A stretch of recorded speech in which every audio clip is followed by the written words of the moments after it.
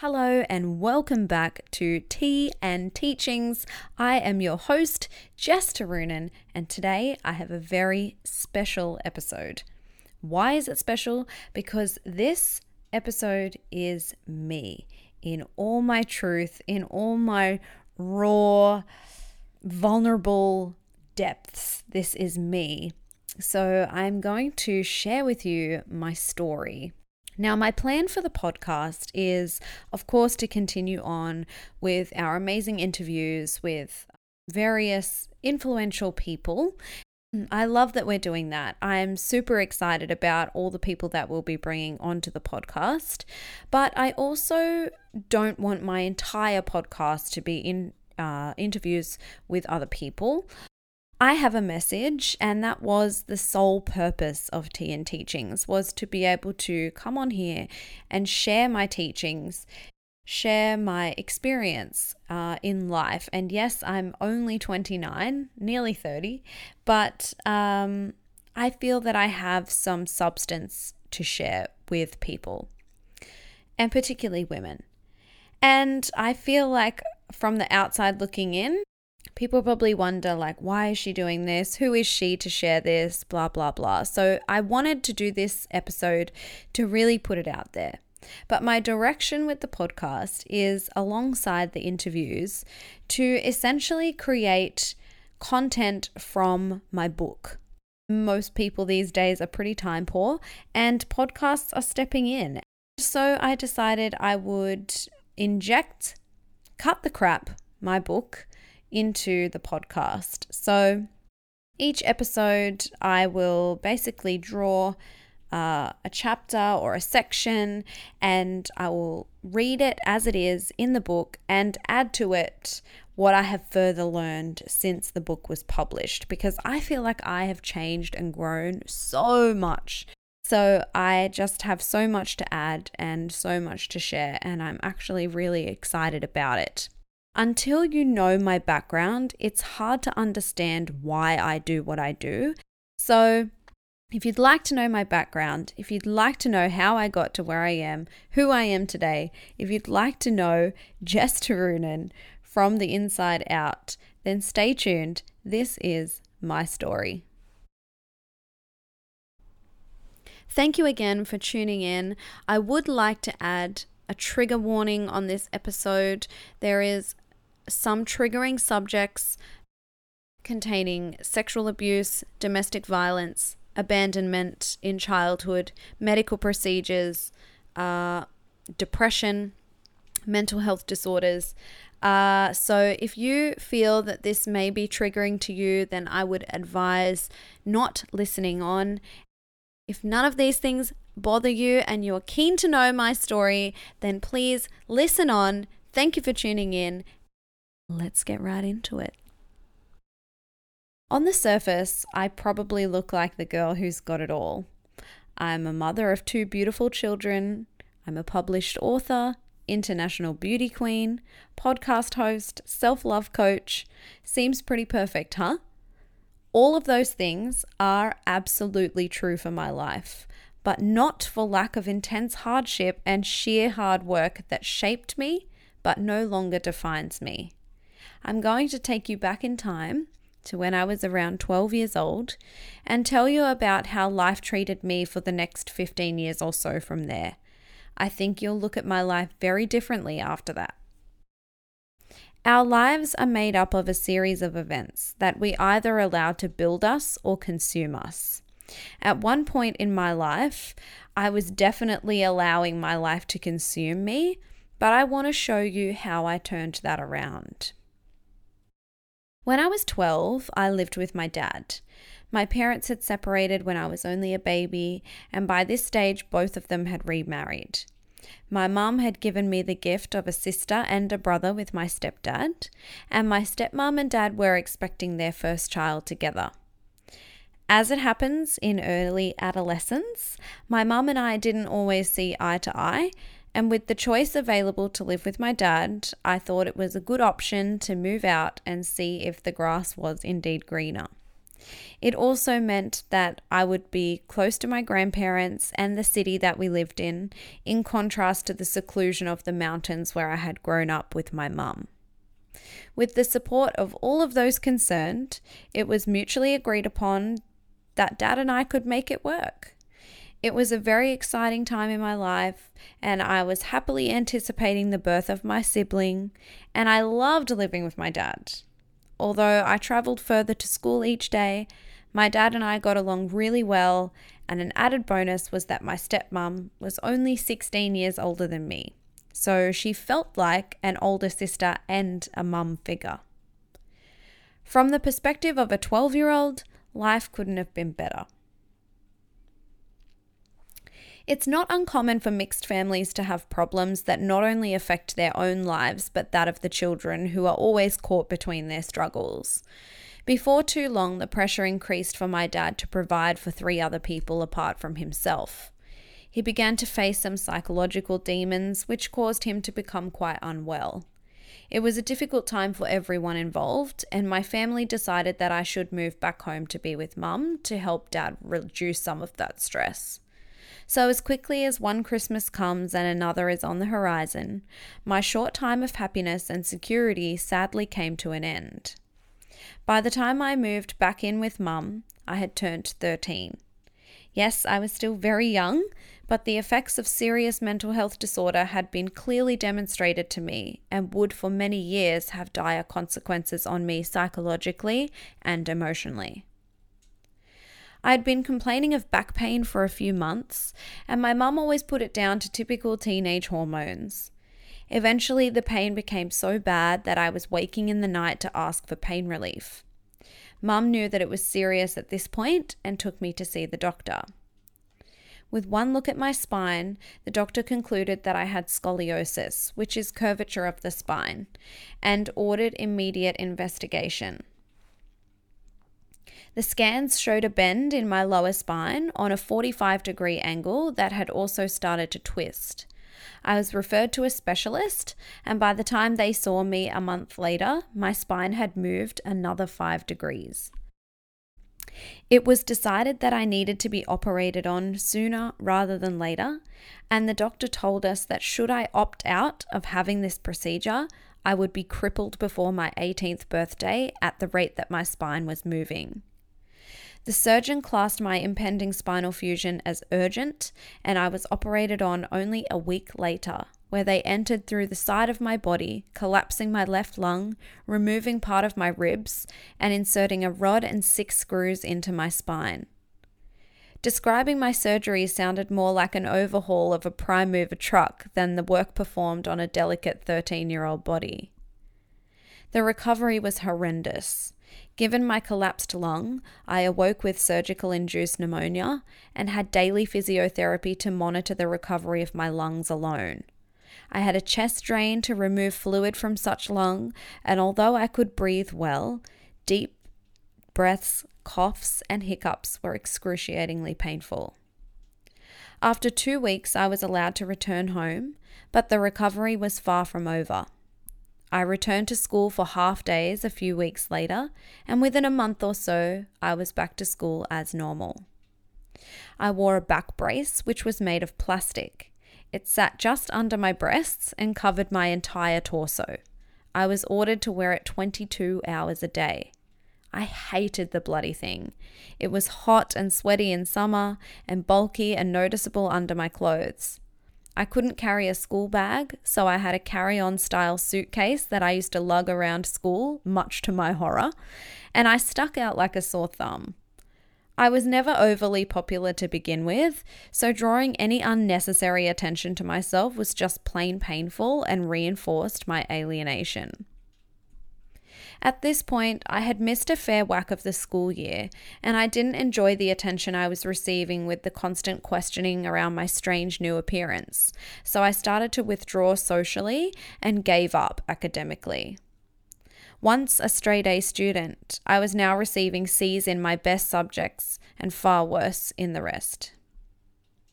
At the same time, my dad's mental misfortune was wreaking havoc at his home and eventually led to the breakdown of his marriage shortly before my younger sister was born.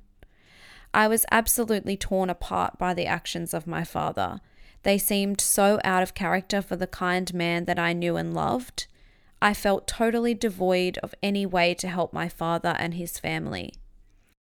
I longed for security, and certainty in my life was starting to slip away from me again. Looking back, it was at this point that anxiety, fear, self-doubt, and the warning signs of depression began to emerge and were becoming my own demons for years to come. Living back with my mum wasn't going too well for me either, as the two of us were fighting like cat and dog, and combined with the actions of my dad, I felt an overwhelming sense of being a burden on my family, and in turn, I began to feel unloved and unwanted. The bullying at school, along with the hurricane unfolding at home, inevitably led to my destruction. I became depressed and extremely anxious, and before long, I began to self-harm. The only person in the world that I really felt understood me was my stepdad. I had called him dad since I was 4, and he played a very important father figure role in my life. We were very close, and I told him far more than I told anyone else. He kept my secrets safe, and he comforted me in a way that I needed by being the one stable person in my life. Fast forward 2 years to where I had just turned 15, and despite the love and concerns of my stepdad, I still self-harmed on a regular basis. It was like an escape for me, where I could put on a brave face and pretend everything was fine for my family and friends, and that I could go home and tear myself apart and inflict physical pain on my own body to escape the emotional pain that I didn't know how to handle.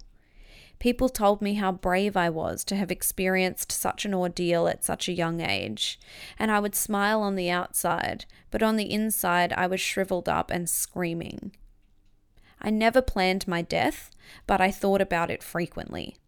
Suicide was almost like a fantasy for me, not something I planned on executing, but the idealization of what it was comforting to me. At this point, I didn't give a shit about anything. I was failing school, I was fighting with my mum worse than ever, I said incredibly hurtful things, and sabotaged my friendships. I started drinking and smoking cigarettes. Within the blink of an eye, my once innocent self had dissolved into a teenage train wreck. My family realized that I was a mess, and the fighting with my mum wasn't easing, so we all decided I would move in with my stepdad's brother and his family, who I considered my cousins. I did feel a sense of relief at the thought of a new school and a fresh start, and thankfully my grades did improve immensely, and I made beautiful new friendships and cleaned myself up a lot. Still, in this house, I never did feel a sense of belonging, and given that my family didn't want to take me back at that point in time, the sense of abandonment and loneliness accelerated. I developed obsessive-compulsive behaviors, which my family at the time thought was me being tidy. Nobody knew the pain I felt emotionally every single day. Looking back through the eye of an adult now, my heart breaks for how emotionally drained and alone in the world I was. I often reflect on my behaviors at that time with such sadness for the girl who was my 15-year-old self. One weekend, my aunt and uncle took my cousins and I away trail bike riding. We had been many times before, and it was a nice escape and something I really enjoyed doing. I felt free. I was finally able to give my tormented mind a break from reality. On the last day of our holiday, my muscles were sore from riding the motorbike, and although I was dressed in all my gear, I decided not to ride. "Come on, it's the last day. Just do one lap of the grass track," were everyone's words to me in response to my announcing that I was going to read a book in the sun. I caved to peer pressure and jumped on my bike for the last ride of the weekend. I rode over to the grass track with my friend and watched him speed off ahead. As I looked up to take off a bit, my tire slipped in a rut in the track, and as the handlebars wobbled uncontrollably, I hit the tires that separated the track and went over the front of the bike. I have various blank points in my memory from there, but I remember two men taking my helmet off and asking my name and where my family was. My next memory is that of me being driven back to my family in a ute, and then the following memories are few and far between, lying in the bike trailer, then in the car, nearly 3 hours away from where we were when I had the accident, then arriving at the hospital where I was rushed into resuscitation. I have very little memory from that point, but I am told that my family were given a grave diagnosis that I was bleeding profusely internally that needed further investigation to locate the source. Unfortunately, the surgical steel that was in my spine made it increasingly difficult for the doctors to observe my scans, as the rod and screws reflected light and made everything look white. Eventually, a doctor concluded that I had torn my pancreas, lacerated my liver, and had some damage to my spleen, so they performed emergency surgery, which saw me lose the tail end of my pancreas. Thankfully, my liver and spleen were both fine, and neither needed medical attention as they were capable of healing themselves. The pancreas is responsible for the production of insulin, but it is apparently a very difficult organ to heal, as it secretes a kind of juice. Unfortunately, I was one of the unlucky ones with such injury, and I ended up with a terrible infection due to the slow and difficult healing process, and was equipped with a very large, very ugly, very loud, and very visible vacuum dressing for several weeks.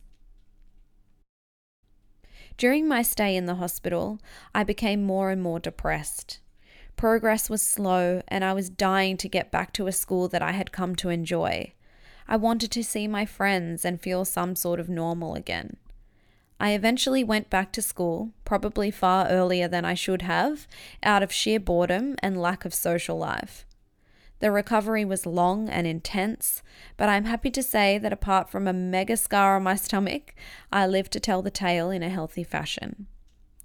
Thankfully, by the time I went back to school, people were probably sick of hearing about it, so I didn't get too much extra attention, except that I was unable to participate in anything particularly physical. By the end of the year, I was back to feeling relatively normal, but I still felt completely miserable. I desperately wanted to go home to regain a sense of belonging with my biological family, but my mum and stepdad didn't think any of us were ready for me to go back, despite all I had been through. Of course, my story is my perception, and I have come to realize that they had their own reasons for feeling it best that I stay with my stepdad's family. However, I decided to be sneaky and asked to stay with my mum for the entire Christmas school holidays to prove to them that I was worthy of my place back in the family. I was resolute that I would never go back to my aunt and uncle's place. Being at home was the most important thing for me in my mind. However, one day during the holidays, my mum and I had a fight in a public place, and when we got in the car, she very quietly drove. She turned down a street that wasn't ours and stopped out the front of my best friend's house. I remember her voice was unusually calm as she said, "Get out." That was the last time I seen my mum for 4 months. Nothing made sense and my head was in a whirl. My perfect plan had been sabotaged and I couldn't understand why. I moved in with my paternal grandmother and enrolled myself at a local school. I liked being with my grandma, and she didn't like to argue, so I got away with a lot. One night, while I was loitering around the local shopping centre during extended trading hours, I met a boy. He was nice to look at, and he made me laugh, and I couldn't believe that he was actually interested in me. The years of losing myself in parent and carer swapping had indeed taken its toll on my self-esteem. It didn't take long for me to fall head over heels for him, and before I knew it, he was my boyfriend. Eventually, I went home to my mum, but it never really felt the same ever again. Months of not speaking to her had put a wedge between us so much that not long after I turned 16, I moved in with my boyfriend's family. I was working as an apprentice hairdresser at the time, and now that I had my own money and made my own rules, I felt independent. I saved for a car, and his mum taught me to drive. I absolutely loved his family. His parents were still married and he had siblings. They all ate dinner together and they were funny and kind. His mum treated me like another daughter, and I established a relationship with her that I craved so intensely from my own mum. However, as I've learned more than once in my life, not all that glitters is gold. The imperfections of what had become my perfect world began to unravel before me. My boyfriend started to dabble in recreational drugs. I have always been against them, so it put strain on our relationship and caused us to fight a lot. Our arguments started to intensify, and he began to push me around while we fought. It wasn't long before he was quite aggressively abusing me. Fear of going backwards and returning to my family and the roller coaster of abandonment I had come to feel every time I returned home caused me to ignore the danger I was in, and I chose to stay with my boyfriend. After all, his mum loved me, and in my naivety, I thought she would never let him hurt me. The thing is, she couldn't possibly protect me when she had absolutely no idea what her son was doing to me. He was meticulous about hurting me. He hit me in inconspicuous areas so the bruises were well hidden and no one would ask questions. He flat out denied everything if I mentioned the abuse in conversation with him, and he was forceful and aggressive in the bedroom. It took me a long time to realize that I was being abused, and by the time I did, I was significantly traumatized. His involvement with party drugs became worse and worse until he punched his sister in the face in the kitchen of their house in front of everyone. This obviously drew a lot of attention to me and began his family asking a lot of questions. The last straw for me was when he pinned me against the wall by my throat in front of his entire family, which resulted in a big family fight and him speeding off in his car. From here, I realized that my life was in danger, but like many women in my situation before me, I feared that I had nowhere to go. One night, I was out with some girlfriends when one of them asked if we minded that her brother come and hang out with us for a while, as he had just moved out of home. None of us had a problem with it, and I was introduced to Joel. Joel sat with me all night while the others danced, and we just talked and talked for hours. I felt that I could instantly trust this man, and I spilled the beans and told him everything about what was happening with my boyfriend. I had never told anyone, not even my best friends, who were 20 meters away. They had no idea what was going on in my life. Joel was worried and told me I needed to leave. For the first time in a long time, it felt like someone actually cared about what was happening to me and wanted to help me get out. Joel gave me the courage to see the reality of my situation, and within a few days of meeting him, I packed up my belongings and left my boyfriend. The only problem was that during the time I was living with him, my mum and stepdad had separated. I decided that going to live with my mum was not in the best interests of either of us due to our turbulent history, so I went and stayed with my stepdad. We both got along so well, and even though I didn't tell him why I had left my boyfriend, he knew that that boy had been bad news for me from the start. Within a couple of months, I had been spending a lot of time with Joel. I felt apprehensive about commencing a new relationship with anyone at this stage, partly because I wasn't sure I was going to fully recover from what I had just been through, and partly because he was my friend's brother. Once Joel and I had established that we had feelings for each other, I decided I needed to talk to his sister. I took her out for lunch and told her that I had feelings for her brother. She asked if his feelings were reciprocated, to which I nervously answered yes. To my complete surprise, she was so happy. She was more than encouraging, and we agreed that if things went sour between Joel and I, that we wouldn't allow it to tarnish our friendship. The relationship between Joel and I moved fairly quickly, and within 3 months I was moving in with him. Another 3 months went by and he asked me to marry him, to which I said yes without hesitation. Joel was beyond kind to me, and the exact opposite of my ex-boyfriend. He was gentle with his words and his hands and respected me and my decisions to no end. He wanted the best for me, and he wanted me to be happy.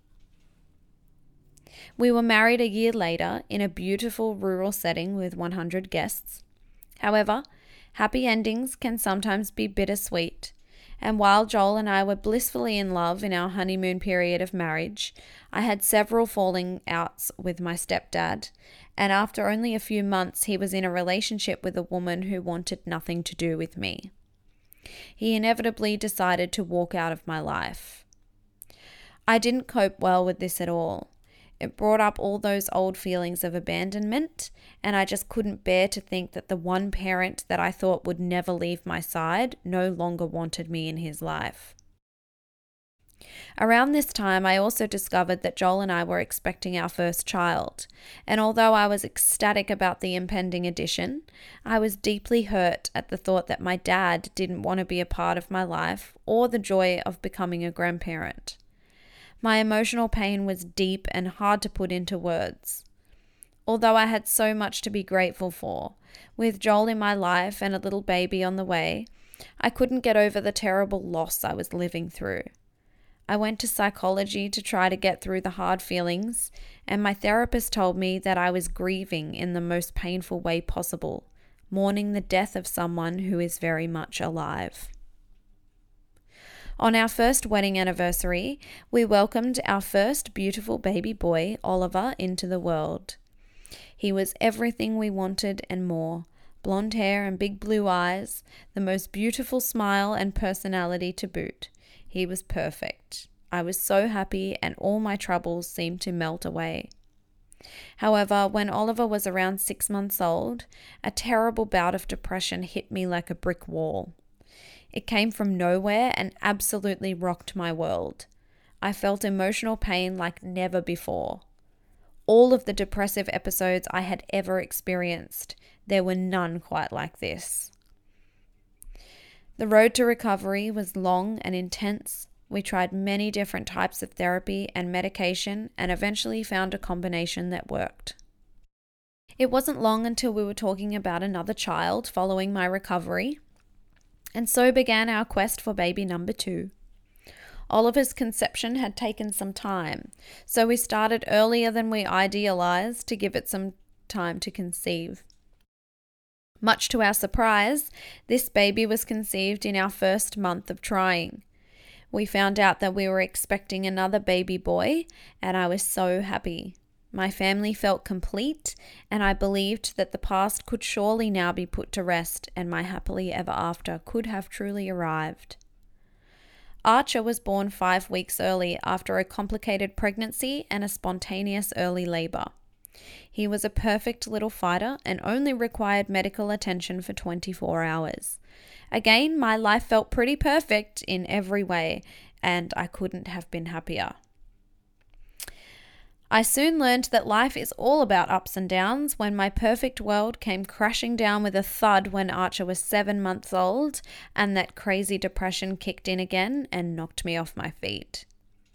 This time I was hospitalized for 5 days.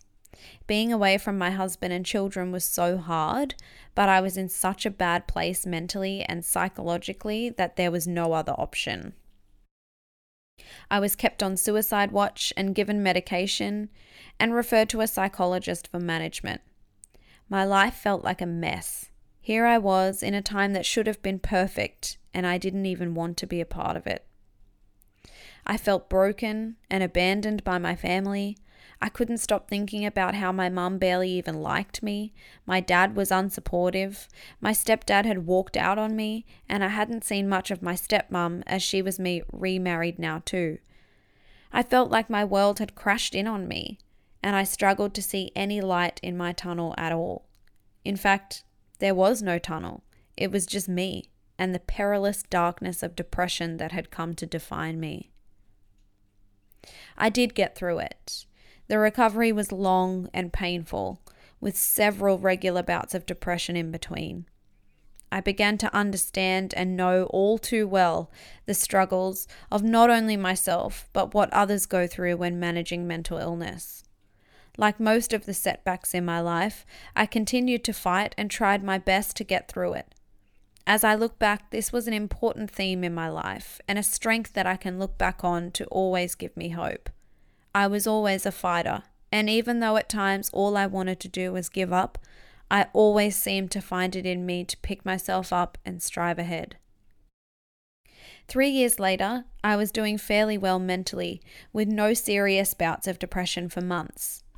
Our Oliver had been having behavioural issues for some time, and after lots of assessing and therapy, he was diagnosed with autism spectrum disorder and sensory processing disorder. I felt that in a way I had let him down, and his therapy was costing us all the extra money we had. For the first time in a long time, I started to feel down again, and I started to recognise a few of the old signs of feeling depressed. Therapy had taught me that I need to look after me as much as my family, and it was at this time I realised I had nothing to keep my mind active, so I began to search for a hobby. I had tried various things over the years, but none had kept me focused for long. I realised that to be truly on the road to recovery, I needed a project, something I could do to benefit my life as well as others. It had to be something that would give me focus and purpose. Joel had been pushing me for a long time to engage in something that I enjoyed, and we decided together that I should open a hairdressing salon. I felt so proud and overwhelmed with joy and absolutely loved setting up my little salon. I ran the salon with one staff member, and I began to feel after a while that it was consuming too much of my time, and I was not reaping adequate financial reward from it, as I had trouble charging my worth. It was consuming so much of me that I couldn't keep up with the housework at home, and I felt so disconnected from my husband and children. After much deliberation, I decided that in my own best interests, I needed to close my business and focus on my family and home life. However, it wasn't long before I found myself once again looking for a hobby.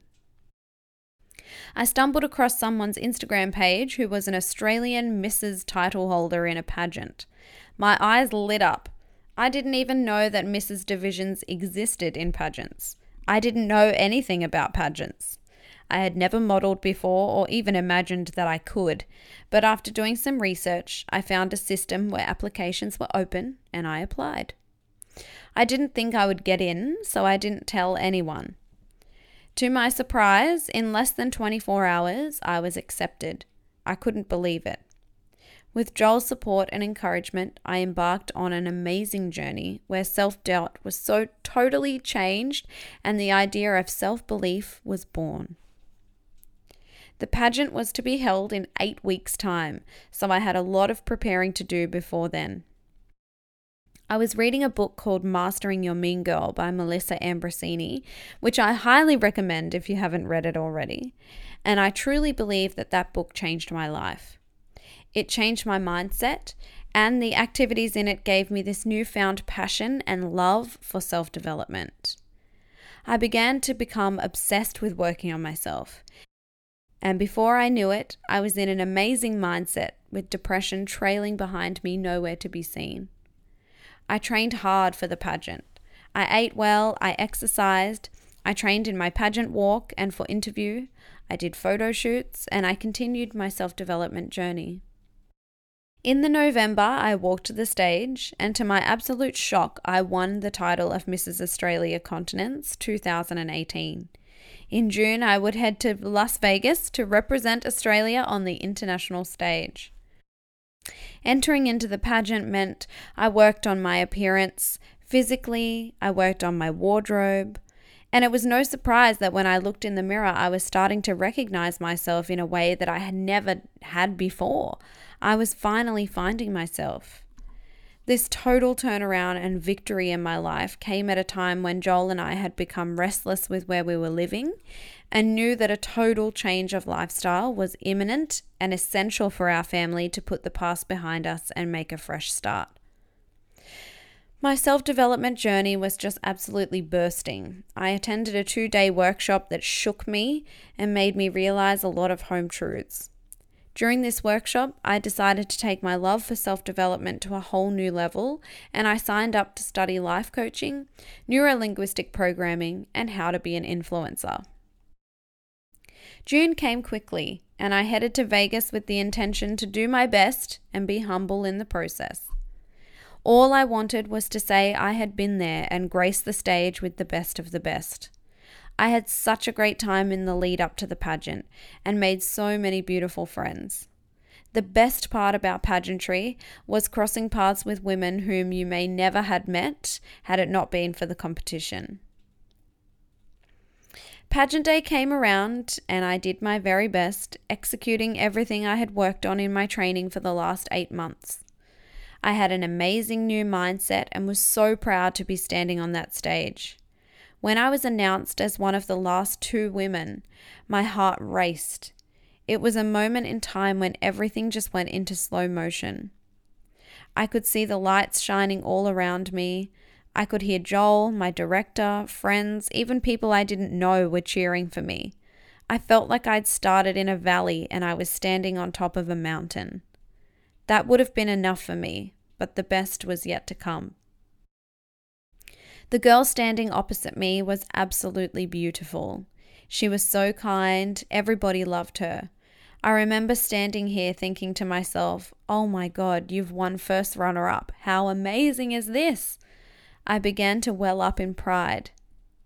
When her name was called as first runner-up, I burst into tears.